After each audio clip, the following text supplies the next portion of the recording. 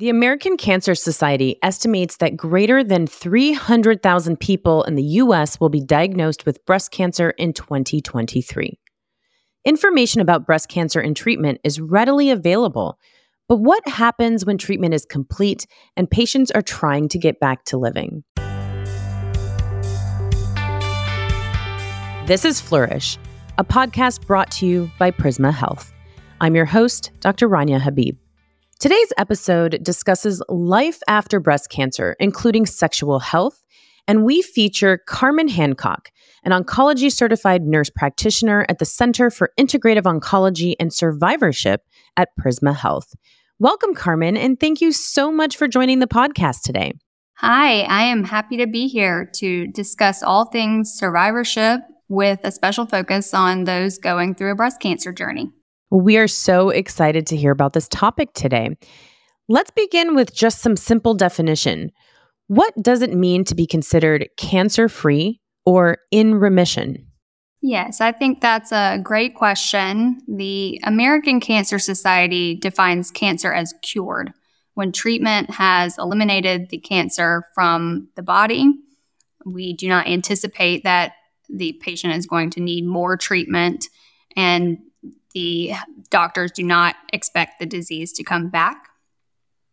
Remission is a period of time where the cancer seems to be responding to treatment or is under control. And remission can be partial or complete, meaning that all signs of the cancer are gone. Okay, that's fantastic. Thank you for making that distinction between those two terms, because I think a lot of people find them confusing. Yes. Are there long-term side effects to breast cancer treatments like chemotherapy, radiation therapy, or mastectomies? Yes, there can be for all of the breast cancer treatments. Cardiovascular disease is a big one that we think about, and there are systemic therapies that can contribute to this, like the chemotherapy that we give, and some of the newer systemic treatments like the immunotherapies. Radiation can also increase the risk for cardiovascular disease. And when we think about this, we're often monitoring for good blood pressure control and good cholesterol levels as we follow somebody long-term after receiving breast cancer treatment. Okay. With chemotherapy, one of the more frustrating side effects is peripheral neuropathy, which can present as a numbness and tingling that typically affects the hands and feet. And this can be frustrating because it can affect daily activities depending on how severe the peripheral neuropathy is, that numbness and tingling. There are different ways that we can try to help manage that with medications. That side effect tends to linger and be more noticeable for patients. It can be partially reversible, and I would say as time goes on, months have passed from chemo finishing, the taxanes specifically, or the chemotherapy that seems to be responsible for that, the numbness and tingling can definitely lessen. Okay, that's good. And with radiation therapy, with the advancements in modern radiation technology, we see a bit less of this. And I would say these side effects can be pretty uncommon at this point, but you can have damage to the tissue that's in the radiation field. So we think about the heart and the lung. And for example, with damage to the lung tissue, somebody could present with a persistent dry cough or shortness of breath as a long-term problem from that. When we think about surgery and the complications that can occur with that, often nowadays women tend to opt for breast-sparing surgeries like lumpectomies that are then followed up with radiation therapy after. Okay. There are still many times where a mastectomy is recommended or the choice of the patient. And some of the long-term physical changes that we see with that are the chronic pain can sometimes be an issue there. You think about the nerve damage that occurs with that extensive surgery. Axillary web syndrome, which we often nickname cording, is really where there's scar tissue that forms, and it can feel almost like there's a rope that has developed in the underarm area after having lymph nodes removed or biopsied.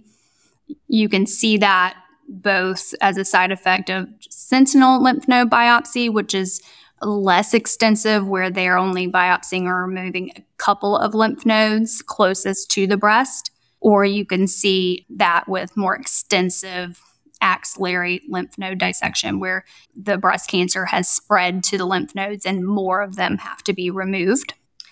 I think the biggest surgical complication that we see is secondary lymphedema.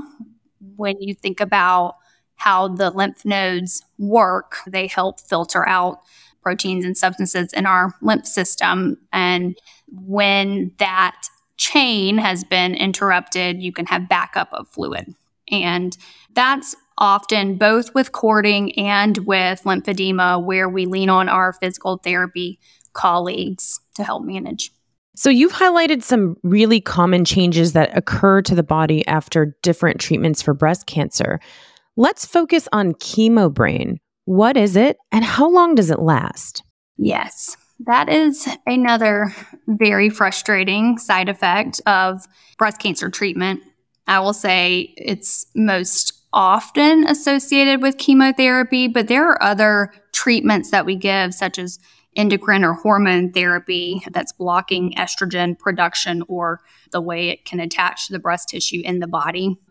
And I see in practice this most debilitating, I'd say, during chemotherapy or shortly thereafter.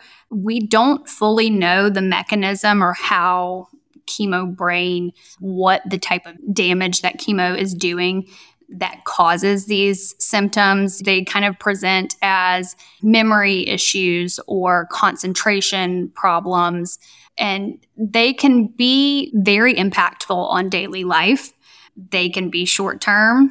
Chemobrain or brain fog is another way to think about it, or it can be long-term. And there are a few things that we can do to help manage that. I think first is making sure that there's not something else contributing to these cognitive or brain function changes. Even emotional distress, such as depression or anxiety, the lack of sleep that often accompanies going through a cancer journey. All of these things need to be teased out and worked on.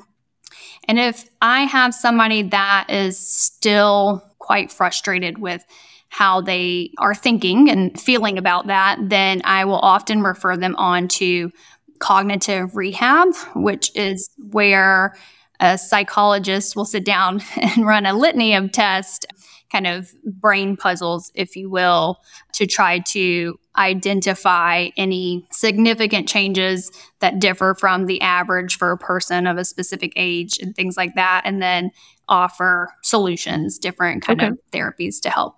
No, that's great that you're able to at least help them through, because that would be really difficult. Yes. Yeah. Moving on to radiation therapy. Does radiation therapy make it more likely to get other cancers later on in life? Yes, there is a small increased risk with some of the adjuvant radiation therapy. And adjuvant means that we give the radiation, for example, after the lumpectomy to that area where the cancer was removed. There's a small, and at this point, I'd say it's a rare complication for solid tumors, things like a contralateral breast cancer or breast cancer affecting the opposite breast or a different area of the same breast, esophageal or lung cancers. Now, I'm sure you encounter different physical activity levels in your patients. For those who love to exercise, is it safe to exercise during breast cancer treatment? And what about after treatment? Absolutely. And actually, this is a recommendation by most cancer organizations. And particularly in the breast cancer population, there is a lot of research looking at the benefits of exercise during treatment even, and definitely beyond. We tend to think about the American College of Sports Medicine exercise guidelines, And I like to tell people that their exercise should be what they physically feel like they can tolerate, as close to their baseline activity as possible. And those guidelines really recommend that all of us are getting 150 minutes a week of moderate intensity activity in. That may be modified for people while they're going through a cancer treatment. It often feels counterintuitive to really try to focus on exercise while receiving chemotherapy and the profound fatigue that comes with that, or radiation therapy. But there's a lot of research that really shows that the best way to combat that treatment-related fatigue is with exercise. So I think of starting, even if it's a 5-10 minute brisk walk, trying to get that in daily, trying to do something for strengthening 2 days a week. I mean, I'm sure those endorphins really help combat those feelings of fatigue. So I can understand why it's very counterintuitive, but why exercise would be really helpful. Yeah, and we have a program at Prisma that we call Moving On. It's an oncology rehab program where we will see patients within the first 3 or so years after their cancer diagnosis and treatment. This is something that we do in the rehab setting. So it's after treatment has been completed for that person. If somebody's on maintenance therapies or long-term treatment, that is okay. But we plug them into a personal trainer-led program at our Prisma gym. And it's 12 weeks, 2 days a week, where they start at their baseline, where they're at that moment, and progress along. And I think it's really helpful to jumpstart people back into a routine that is oftentimes interrupted by going through treatment, and also really to focus on the strengths rebuilding after treatment. Absolutely. And it sounds like it's a perfect way for patients to combat that fatigue that they'll often have after treatment for breast cancer. Yes, absolutely. How common is it to get reconstructive surgery after treatment for breast cancer involving mastectomy? I'd say approximately 40% of women here in the U.S. And I'd also say that it's a very personal choice on whether or not somebody decides to go on to have reconstructive surgery. There are many different options for reconstruction these days, and that's something that's thoroughly discussed with a plastic surgeon once somebody's interested in getting more information about that, usually at time of diagnosis when the treatment planning is happening. And I do think there's better insurance coverage, fortunately, for reconstruction today. Oh, that's fantastic, because it's such a burden on the patient. It's something that probably stresses them out in addition to the actual surgery or chemo or radiation to remove the cancer, but also the effects of what they need to do afterwards. So It's great that insurance is starting to pick up some of that cost for the patient. Yes. How does changing diet help a patient feel better after breast cancer treatment? I think that our nutrition is really core to healing as you go through a cancer treatment and well beyond. We, in our practice, lean on the American Institute for Cancer Research, AICR.org, and the American College of Lifestyle Medicine. These are both great evidence-based resources for nutrition recommendations in cancer survivors. And there's so much on the internet nowadays that I often point people directly to AICR.org, because there's myth-busting facts and there's recipes for both prevention and survivorship. And really, all of that is the recommendations. The resounding answer to that question is making small changes towards a more plant-focused whole foods diet. And I think that seems to be the answer for most chronic diseases these days. It definitely is. And I also think it's important to discuss supplements here. We truly believe trying to obtain nutrients from whole food nutrition is best. And unfortunately, there's a lot to say here, but there are not any supplements known to prevent cancer or decrease risk of recurrence. And supplements are often not well studied and not FDA regulated. But I do know that many patients turn to supplements, and I always recommend checking out Memorial Sloan Kettering Cancer Center. They have an app and a website called About Herbs. And I think that that's a really helpful resource, both for healthcare professionals working with oncology patients and breast cancer patients themselves to look at. No, thank you for providing that resource. I'm going to check that out too, just to learn more about these herbs and what's It's behind great. them. So that's perfect. Yes. Let's switch gears a little bit now to mental health. How can patients manage the fear of cancer returning? This is a very common worry, I'd say. It is a universal experience amongst cancer survivors to fear cancer returning. Mm-hmm. I think the fear of unknown is normal for everyone, but I think it's especially heightened when you've been faced with a cancer diagnosis. Definitely. I think it's helpful to recognize triggers and then be able to have coping mechanisms to use once a trigger has been identified. For example, many of these patients report anxiety when they go to the cancer center, even if it's a few years out from their diagnosis. And I think really having different ways to manage that. There's a lot of research on mind-body techniques that have been proven to be helpful in controlling that kind of fear of recurrence. Mm-hmm. And when we think about that, I often recommend cognitive behavioral therapy or even skills that can be learned there, such as setting aside a worry time or learning ways to kind of reframe those fears. And I think that that's best worked through, at least initially, with a mental health provider. Meditation has been very helpful, and even meditative movement, things like yoga or Tai Chi, Mm-hmm. relaxation techniques. We think about deep breathing or guided imagery. And there are so many online resources for mind-body skills these days with apps and things like that. Headspace is a good one for meditation. And I think journaling is also very helpful in this setting. That's a great idea. Is it common to struggle with depression and or anxiety after treatment for breast cancer? And what can be done to combat these problems? Would you recommend some of these similar techniques? Yes, it can be. I think there's an appropriate situational time period after receiving a diagnosis and particularly going through treatment where people can feel down. And I also see often that people generally start to process really everything that they've gone through once treatment has finished.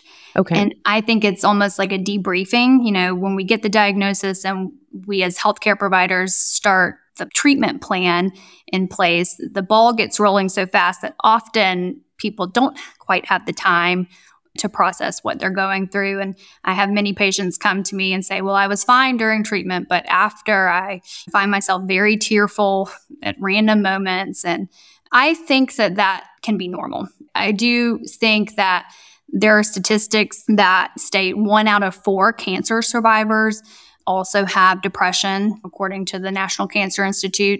And so it is important to talk to your healthcare providers, and so that we can really get to the bottom of, is this a normal, appropriate response, or is this something that is a little bit more and needs to be managed differently? Right. There was a new study published earlier this year in the American Cancer Society's journal Cancer that suggests for women with breast cancer, depression may actually negatively impact both the care that they receive and survival outcomes. Wow. And so I think in this patient population particularly, there's so many things that can affect mood and our mental health, but really staying in communication with your healthcare team so we can best manage that. And what the patient can do, I think, is, yes, many of the things we just talked about. Cognitive behavioral therapy is very effective. Sometimes antidepressants are needed, whether that's short-term or long-term. That's something that depends on the person's medical history and things like that. Support groups, I think, can be helpful too. I think there's a lot to be said for shared storytelling and experiences. So, why are sexual health issues common after breast cancer, and how can it be overcome? yes, this is one of my personal favorite things to talk about with our cancer survivors. We actually have a sexual health visit at the Center for Integrative Oncology and Survivorship called a She Visit. It's a sexual health evaluation for our female cancer survivors. That's fantastic. Yes. And then myself and one of the other nurse practitioners, actually the director, both provide these visits. And I think that there are many reasons that sexual health changes are common. Often when you think about breast cancer, the majority of breast cancers affect perimenopausal or menopausal women. So there are often underlying changes that are happening over time. And then the majority of these breast cancers are what we call hormone sensitive and require hormone blockers. And so that can worsen a lot of menopausal changes. And that's where I think you see the impact on hot flashes and sleep disturbance on our sexual health and decreased libido. Vaginal dryness is a big one that I talk to women about. And I could go on and on about this specific topic, but there's a lot that can be done. And I think to help optimize somebody's sexual health after a cancer diagnosis. And I think that bringing it up to your healthcare team, I hate to put the responsibility on the patient for that, but really we don't do a great job in our healthcare system asking about sexual health. And I think that hopefully that will change. Definitely. It's so important. Yeah. I mean, it's really one of the biggest quality of life things that we need to be thinking about. And we as healthcare providers need to be asking about at these follow-up visits. But there's often so much to talk about. And I think female sexual health in particular has been under-researched for a long time.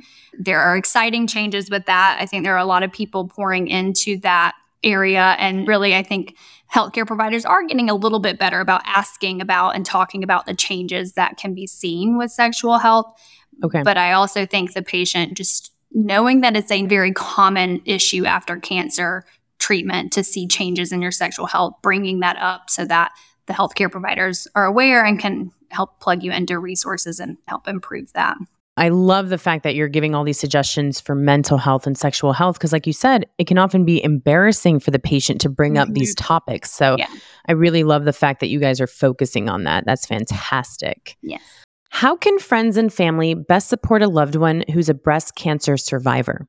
Yeah, I think asking that person what they need at that moment is really helpful. I think leaning in and asking about resources that might be available, support services. For example, here in the Center for Integrative Oncology and Survivorship, we've put together a whole booklet on caregiver support that can give ideas and things like that. And also we've had caregiver support series where our social worker has provided virtual options for information about this.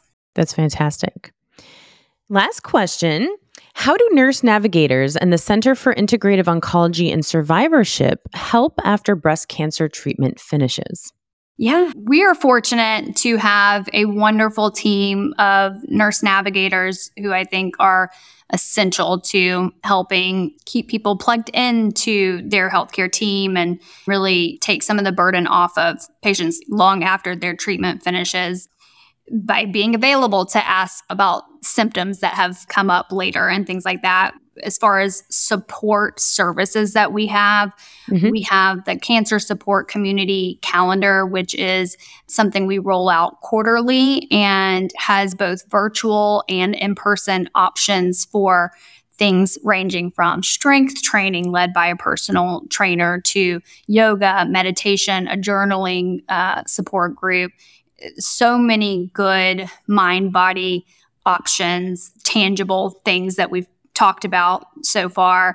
And we also are fortunate here in Greenville to have the Cancer Survivors Park Alliance downtown that helps host many of these activities when they are in person. And that's great. Yeah. And we have our Greenville Cancer Society, and some of the surrounding areas have their own local cancer societies that often run support groups in person for people to come and have that community support too.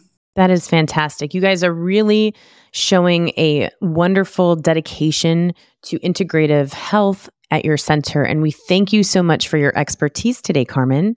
Yes, of course. Thank you for having me. I wish we could talk about this all day. I know. You can tell you have such a wonderful passion for it. So we really appreciate all of your expertise. Thank you. For more information and to listen to additional episodes of Flourish, please visit prismahealth.org/flourish. This has been Flourish, a podcast brought to you by Prisma Health. I'm your host, Dr. Rania Habib, wishing you well.